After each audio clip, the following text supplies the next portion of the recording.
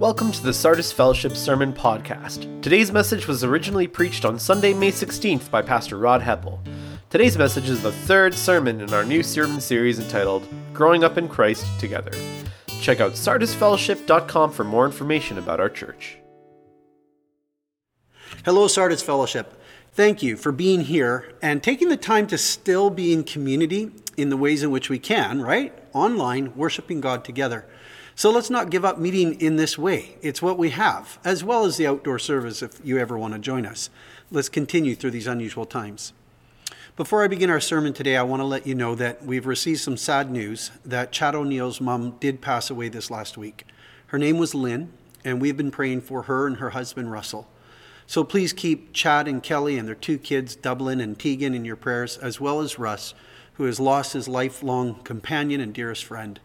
The family connection in our church is quite extensive. Kelly O'Neill is John and Carol Weber's daughter, and Kelly's also the sister to Jen Peters. So this death has affected a lot of people in our church, and I just would like to lead us now in prayer for this family at this time. So join me in your hearts as we pray. Father in heaven, we admit that while we know Lynn is home with you, it is so exceedingly difficult to live with that loss here. And so today I lift up to you Chad and Kelly, their kids, Russ, and the extended family. And we just pray that you would comfort them in only the way in which you can, in their souls, with the great loss that they have at this time. I ask in Jesus' name, amen. So today is our third week in our sermon series titled Growing Up in Christ Together, which is all about intentionally seeking to live in obedience to Jesus, whereby the Holy Spirit produces fruit in our lives, and then that benefits others. And the togetherness is about the fact that we do this in Christian community. God uses our family and the church family to teach us and shape us. So today we are looking at growing up in Christ together through forgiving one another. Now, forgiveness is a pretty central theme to the Christian faith as we think about Jesus' death on the cross and how that brought about the forgiveness of our sins and making us right with God. Jesus' words from the cross were, "Father, forgive them, for they do not know what they're doing." Wow, just to think that in the moment of his greatest suffering, Jesus thought about us. And I find that very astounding. Now, my main verse today comes from Colossians 3:13, where it says, "Bear with each other and forgive one another if any of you has a grievance against someone. Forgive as the Lord forgave you." So that's our key verse for today. Now, I often read this verse at wedding ceremonies because forgiveness is so key to having a good marriage relationship. No marriage will survive if both parties don't learn how to forgive each other. It's one of those central ingredients to marriage making it. You can't bring two different people into the closest and most intimate human relationship and not expect that there's going to be hurts and offenses that will occur along the way and will require forgiving each other. In addition to bringing two people into this kind of closeness of relationship, we're bringing two people who each have their own set of sinful challenges that they bring into the marriage relationship. And at this point, you might wonder, man, how does any marriage make it? Truthfully, that's a lot, right? And that's why forgiveness is so key to having a good marriage. As Ruth Graham Bell is attributed to have said, if you find two people who've been married a long time, you will find two really good forgivers. So forgiveness is a huge topic. It covers so many different relationships in our lives, in our family, our church family, where we work, go to school, our neighbors, our friends. There are a million wrongs and hurts that happen over a lifetime, as well as multiple layers of spiritual and emotional complexities that are tied into forgiveness. Not only that, but a topic like this is difficult to speak on because there will be so many different questions that we will have, like the what about things or what about when kind of questions. It's impossible to cover everything related to forgiveness in one message. So if today in this message I don't cover off your question, please forgive me now. And secondly, feel free to connect with me and ask your question, and I'd be happy to try to help or direct you to a place where you can have further exploration on that topic. My hope is that today's sermon will at least stir our hearts to seeking God and godly counsel as to the particular challenges that we face in whatever our issue is with forgiveness. We are all on a journey as it relates to forgiveness because we all have faced those hurts in life. As I was preparing this message, I found myself asking the question, what is the purpose of forgiveness? Or maybe stated in another way, what is at the heart of forgiveness? What is it that we are trying to accomplish by extending and asking for forgiveness? Is it just a coping mechanism that we have because we live in society?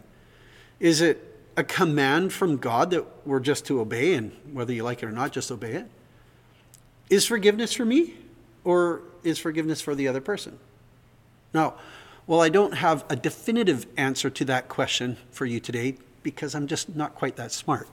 I do have a couple of thoughts that are framed by Scripture that I'd like to share. One, forgiveness is all about God, and God is the standard of forgiveness. God is merciful and forgiving towards us. Therefore, we are to be merciful and forgiving towards others. Our verse says, "Forgive as the Lord forgave you." That's what Paul wrote in Colossians 3. Secondly, forgiveness is about freedom. Freedom from something and freedom to something. Freedom from the hurt and pain of a wrong done to you that keeps you shackled, and freedom to move forward and to set a new course in your life without being defined by that past event.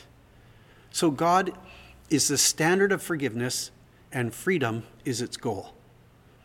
But as we know in life, there is often the ideal situation, and then there is the what actually happens part. However, I think it is really important that we start by looking at what the ideal is for forgiveness and what it is seeking to accomplish. If the Lord has forgiven us, then what does that look like? So here's the ideal. There was an offense, and it was us who sinned against God. Romans 3:23 says that we've all sinned and fall short of God's righteous standard. And then King David, when he sinned against Uriah the Hittite and Bathsheba, he said, "Against you and you alone, God, have I sinned." Well, no, David, actually you sinned against a lot of other people. But the point to his comment, which is true, is that ultimately his sin is against the one and only righteous judge, which is God himself, the God who does not sin. Secondly, until we acknowledge that offense, our sin before God, there's no benefit from God's forgiveness. 1 John 1:9 says if we confess our sins, he is faithful and will forgive our sins. If, then. Number 3, we put our trust in Jesus, which is repentance. When repentance of sin has taken place, our relationship with God is restored. There is restoration. John 1:12 says, "Yet to all who received him, to those who believed in his name, he gave the right to become children of God." That's the restoration. And Romans 10:9 says, if we confess with our mouth that Jesus is Lord and believe in our hearts, or in your heart, that God raised him from the dead, you will be saved. And then 2 Timothy 2:19 says, everyone who confesses the name of the Lord must turn away from wickedness.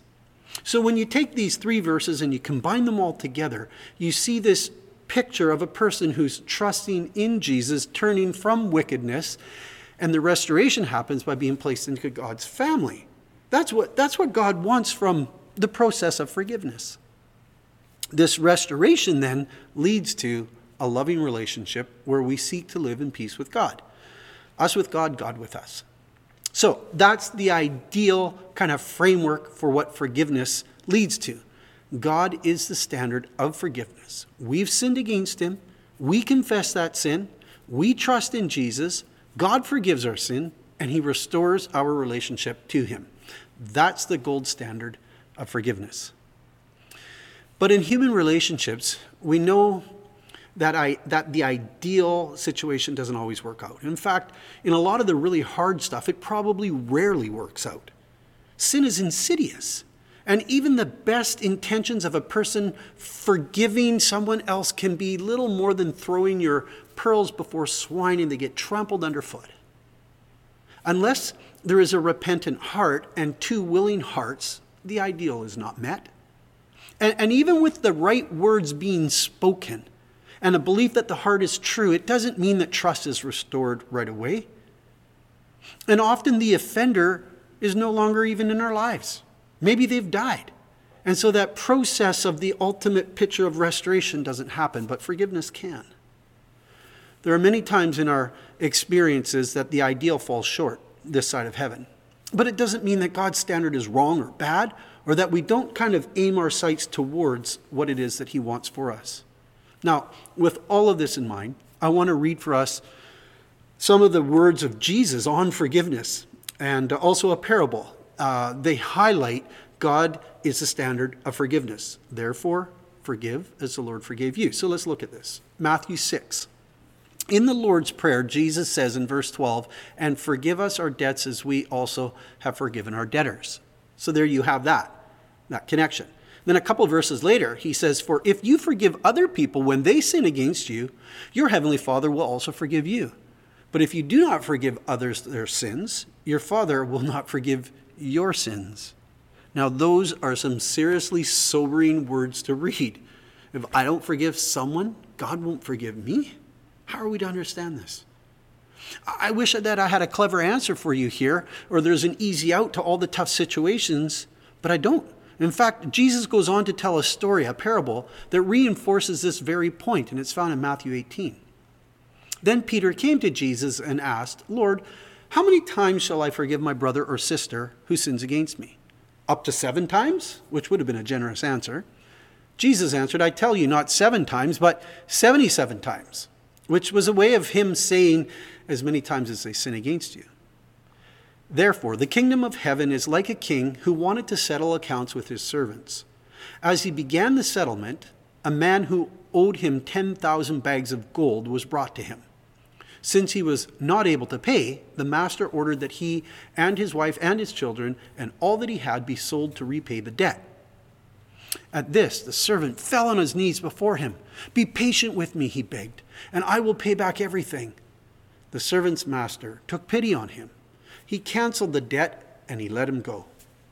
But then, when that servant went out, he found one of his fellow servants who owed him 100 silver coins, much less, of course. He grabbed him and began to choke him. Pay back what you owe me, he demanded. His fellow servant fell to his knees and begged him, be patient with me, and I will pay it back. But he refused. Instead, he went off and had the man thrown into prison until he could pay the debt. When the other servants saw what had happened, they were outraged and went and told their master everything that had happened. Then the master called that servant in. He said, you wicked servant, I canceled all that debt of yours because you begged me to. Shouldn't you have had mercy on your fellow servant just as I had on you? In anger, his master handed him over to the jailers to be tortured until he should pay back all he owed. This is how my heavenly Father will treat you, each of you, unless you forgive your brother or sister from your heart.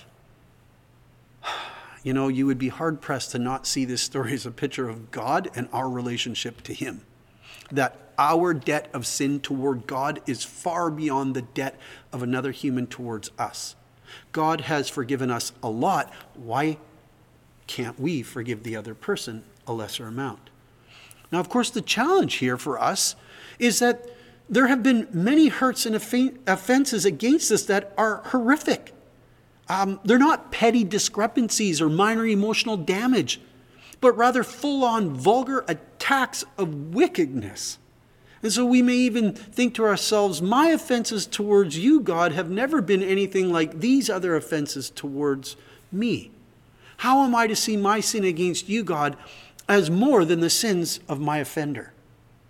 Now, this is hard stuff for sure, and I don't in any way want to make light of any person's circumstances that they've gone through. This story can only make sense in light of the gospel, that God is the only one who is wholly good and wholly righteous, and that his Son came into this world to die on the cross for not his sins but our sins. The sin of the world was placed on Jesus when he hung and died on the cross. He didn't deserve that. And his prayer from the cross, as we've already said, was, Father, forgive them. They don't know what they're doing. This God stepped into our world to save us from our sins, to forgive us and to make us right with him. That's the gospel. It's because he's holy and I'm not that my sin against him is greater than whatever anyone else has done against me. Our sins are sinners sinning against sinners, where all of us are sinners sinning against a holy and righteous God. That's why it's greater. And while that may not satisfy the hurt in your heart of what you've gone through, it might be good for you to know that God knows the offense that is against you and that he is the judge of that other person in that situation, and you can trust God with it. This is where the freedom of forgiveness comes in. When I know God's forgiveness and freedom for me, I can then extend it to someone else and entrust the rest to God. I don't have to carry that anymore. God carries that, and he will be the judge who sees it through to the end. Years ago, a friend of mine was a youth pastor, and an accusation came from one of the girls in the youth group that he had tried to take advantage of her, to do something inappropriate. The news went public, it was in the papers and on the news, and he got suspended from his position while he went through the investigation process with the police. What would you have concluded about this man if you had read about that in the newspaper? Well, you'd probably think, yeah, he did it. Yeah, he's guilty. I'm sure he did it. Well, during the course of time, the police did an investigation, and the girl confessed that she had made it up for whatever reason now I can't remember, but it was too late. How many people had read that first newspaper, and how many of those same people would ever read the second one that announced his vindication? His reputation was marred. He ended up leaving his role. The waters were just too muddied, and he felt it was impossible to clean it up. As we sat and talked about it, one day I read for him the words of 1 Peter 2, verse 23, which says, "When they hurled their insults at him, he did not retaliate. When he suffered, he made no threats. Instead, he entrusted himself to the one who judges justly." My friend had to entrust to God every misunderstanding a person out there had about him because of this false accusation. Never knowing who knew the truth and who didn't, and never being able to clean that up. Only in eternity would his account be fully rectified. How hard. I don't know the wrongs that have been done to you, but can you trust God with it? Forgiving the other person is entrusting God with it. Corrie ten Boom is a Christian and a Holocaust survivor of a Nazi concentration camp in World War II. She spent a lot of time after the war speaking on forgiveness. Now, her sister Betsy did not survive that concentration camp. She died there. And Corrie made it her life's mission to help people forgive as she had to. And here's one of the quotes that she made on forgiveness. "Forgiveness is an act of the will, and the will can function regardless of the temperature of the heart." So you can choose to forgive even when the heart is not quite there. You know, it takes time for our hearts to heal and to catch up to the choice that we make to forgive someone. And I want to say too that while you may have made the choice to forgive a person who has harmed you, that may just be step one in a very much longer process of healing. Often we cut that healing process short and we don't go for further counseling and get the help that is needed for our emotional healing. We can help you with that if that's your situation. God uses trained and skilled counselors to help us work through the emotional scars of life. Don't live as if the future will never be bright again. But to bring us full circle back to the words of Jesus and his command that we are to forgive, there's no loophole here, no exception clause.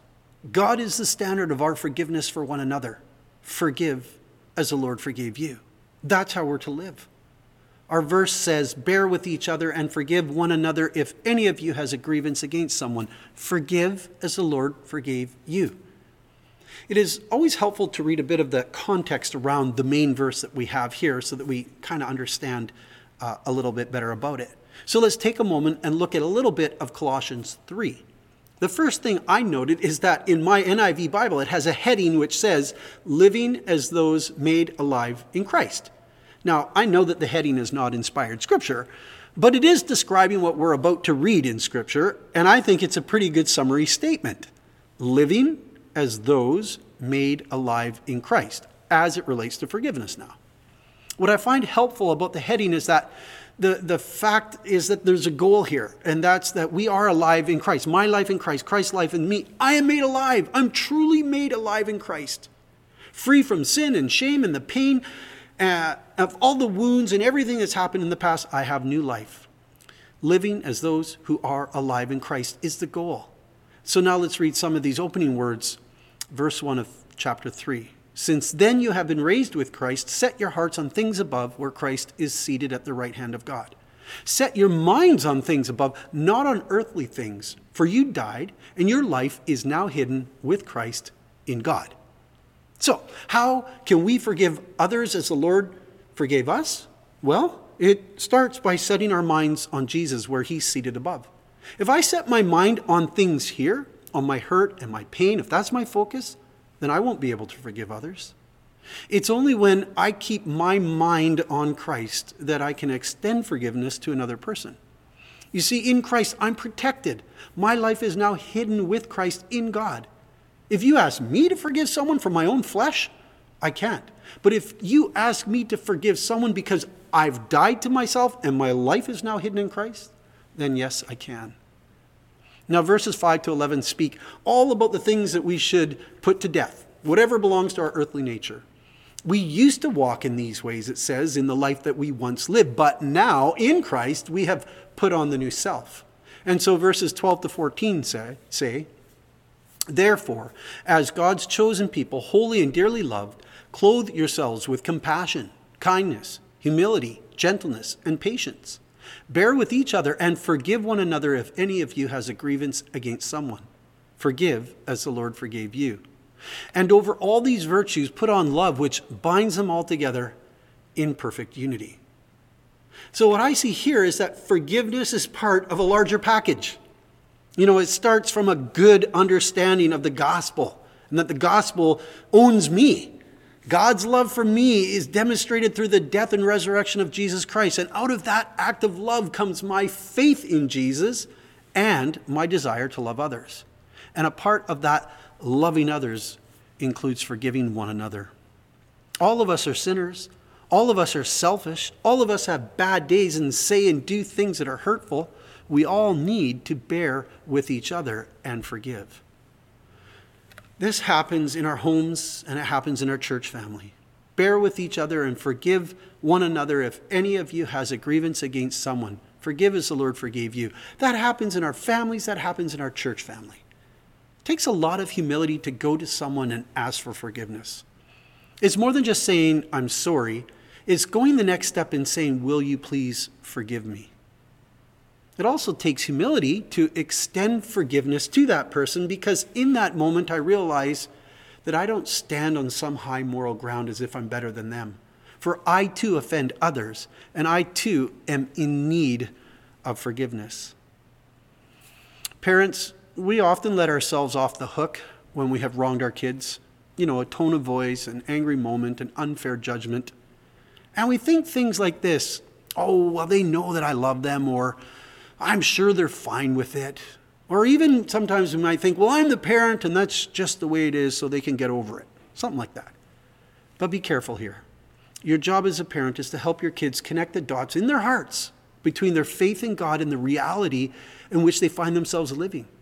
If in those moments when we've offended our children, we don't own up to it and ask them to forgive us, we miss the opportunity to help them understand in their hearts how forgiveness works in life. I remember a prophet Briarcrest once saying, he told us a story in class one day how he had missed an opportunity the night before. After disciplining his child turned to him and said, Daddy, who disciplines you? And he quipped, Daddy doesn't need discipline, now go to sleep. Then he realized, I missed that opportunity, a chance to help my child understand that God disciplines me. My Heavenly Father, He loves me enough to discipline me rather than just leave me in my sin. Spouses, we hurt each other with our words, our actions, our attitudes. We need to learn to forgive each other, to ask for it, and to extend it when asked. I don't know all of what you've gone through, but I do know that collectively as a society and as a church family that we incur a lot of hurt and pain along the way. If left undealt with, it becomes a heavy bag of luggage that we haul around in our hearts and our minds, often going from one relationship to the next.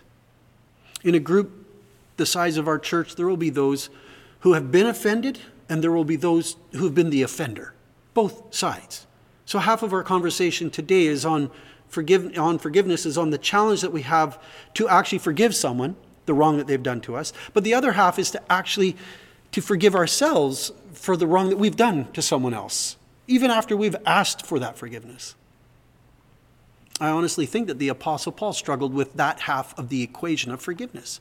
On more than one occasion, he mentioned that he was the worst sinner or the chief of sinners, referring to the fact that he had persecuted the church. I think Paul could extend forgiveness to others easier than he could accept the forgiveness of God for himself. The gospel of forgiveness in Christ, complete for all time, he preached to himself over and over again as a kind of reminder of the truth of the fact that he had been forgiven for his sins that he had committed against other people when he was zealous for the law. And he either did the horrible thing himself or he allowed it to happen to innocent people. And in a sense, he's like saying, forgive me, God, for I'm the chief of sinners. I know what I've done. Well, today, some of you are struggling to forgive the offender in your life, and others of you are the offender who's struggling to forgive yourself and to find the grace and freedom that is yours in Jesus Christ. I think that we all are on both sides of that equation at certain points in our life, but today there may be one of the two sides that is just a little bit harder for you right now. We need each other. We need each other to help us grow up together in Christ through forgiveness. Corrie ten Boom shares a story of her coming face to face with her former German guard when she and her sister Betsy were held captive in a Nazi concentration camp during World War II. So this is after the war. And she was pondering the question, could I forgive him? Here's how it goes. It was 1974, and I'd come from Holland to defeated Germany with the message that God forgives. It was the truth they needed most to hear in that bitter, bombed-out land, and I gave them my favorite mental picture, the ocean. Maybe because the sea is never far from a Hollander's mind, I like to think that that's where forgiven sins were thrown. When we confess our sins, I said, God casts them into the deepest ocean, gone forever. The solemn faces stared back at me, not quite daring to believe. There were never questions after a talk in Germany in 1947. People stood up in silence. In silence, they collected their coats. In silence, they left the room. And that's when I saw him, working his way forward against the others.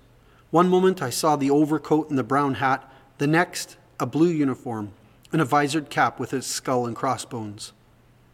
It came back with a rush, the huge room with its harsh overhead lights and the pathetic pile of dresses and shoes in the center of the floor. The shame of walking naked past that man. I could see my sister's frail form ahead of me, ribs sharp beneath the parchment skin. Betsy, how thin you were. Betsy and I had been arrested for concealing Jews in our home during the Nazi occupation of Holland. This man had been a guard at Ravensbrück concentration camp where we were sent. Now he was in front of me, hand thrust out. A fine message, Fräulein. How good it is to know that, as you say, all our sins are at the bottom of the sea. And I, who had spoken so glibly of forgiveness, fumbled in my pocketbook rather than take that hand. He would not remember me. Of course, how could he remember one prisoner among those thousands of women? But I remembered him and the leather crop swinging from his belt. It was the first time since my release that I had been face to face with one of my captors, and my blood seemed to freeze. You mentioned Ravensbrück in your talk, he said. I was a guard there. No, he did not remember me. But since that time, he went on, I have become a Christian. I know that God has forgiven me for the cruel things I did there, but I would like to hear it from your lips as well. Again, the hand came out. Will you forgive me? And I stood there, I whose sin had every day to be forgiven and could not. Betsy had died in that place. Could he erase her slow, terrible death simply for the asking? It could not have been many seconds that he stood there, hand held out, but to me it seemed hours as I wrestled with the most difficult thing I'd ever had to do. For I had to do it. I knew that. The message that God forgives has a prior condition that we forgive those who have injured us. If you do not forgive men their trespasses, Jesus says, neither will your Father in heaven forgive yours. I knew it not only as a commandment of God, but as a daily experience. Since the end of the war, I ran a home in Holland for victims of Nazi brutality. Those who were able to forgive their former enemies were also able to return to the outside world and rebuild their lives, no matter what the physical scars. But those who nursed their bitterness remained invalids. It was as simple and as horrible as that. And still I stood there with the coldness clutching my heart. But forgiveness is not an emotion. I knew that too. Forgiveness is an act of the will, and the will can function regardless of the temperature of the heart. Jesus, help me, I prayed silently. I can lift my hand. I can do that much. You supply the feeling. So woodenly, mechanically, I thrust my hand into the one stretched out to me, and as I did, an incredible thing took place. The electrical current started in my shoulders, raced down my arm, and sprang into our joined hands. And then this healing warmth seemed to flood my whole being, bringing tears to my eyes. I forgive you, brother, I cried, with all my heart. For a long moment we grasped each other's hands, the former guard and the former prisoner. I had never known God's love so intensely as I did then. And having thus learned to forgive in the hardest of situations, I never again had difficulty forgiving. I wish I could say that. I wish I could say that merciful and charitable thoughts just naturally flowed from me from then on, but they didn't. If there's one thing I've learned at 80 years of age, it's that I can't store up good feelings and behavior, but only draw them fresh from God each day. Maybe I'm glad it's that way, for every time I go to Him, He touches me and teaches me something new. When we bring our sins to Jesus, He not only forgives them, He makes them as if they had never been. Corrie ten Boom. Forgiveness is a hard and complicated topic, but Jesus wants us to know the joy that comes from living free from the bitterness and resentment of an unforgiving spirit. So how are we doing with this? Is there someone that you need to forgive? Is there someone that you need to ask forgiveness of?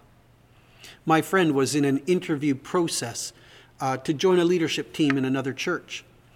As part of this discerning process, they asked him this question: is there anyone that you know of that you have an outstanding offense with? Someone that you need to go and make right with before you come onto this team and serve in this way? Without hesitation, my friend said yes, 2 people. He then called those 2 people, met with them, and made things right. There was forgiveness and reconciliation. That was part of that process. Today, he serves as a spiritual leader in his church. Praise God. How freeing it is to forgive and to truly be alive in Christ. Life has new meaning when we live in a spirit of forgiveness. I trust you will embrace that, no matter how hard the challenge might be. Let's pray. Father, you are the one who has forgiven us, and on that basis, you command us to forgive others. And I know that there will be some today hearing this message who are saying, I don't know that I can do that. And so I pray by your Holy Spirit to empower them to do what is right and good, and that they in turn would find the reward of forgiveness, that they would find the freedom that is theirs, that they would find the joy in life, that they would know what it means to be alive in Christ in a fuller sense. Help each of us to just simply bear with one another as the body of Christ, as family members, as neighbors and friends, that we might be willing to live in that spirit of forgiveness, forgiving one another the offenses that happen. Give us courage and humility to go to someone if we have offended them and ask it, and give us that same humility to extend forgiveness to the one who asks. I pray this in Jesus' name. Amen. Now, here are our discussion questions for today. Number 1, has anyone ever asked for your forgiveness? How did that make you feel? Number 2, has anyone ever extended forgiveness to you when you've asked for it? And how did that make you feel? Number 3, what excuses do we make to ourselves that keep us from uttering the words, will you please forgive me? Number 4, what's the basis for why you would ever forgive someone? Number 5, do you think it's true that when you forgive someone, you set yourself free? Well, God bless you as you discuss these questions. We'll see you next week. Thanks for listening to the Sardis Fellowship Sermon Podcast. For more information on Sardis Fellowship, please check out sardisfellowship.com.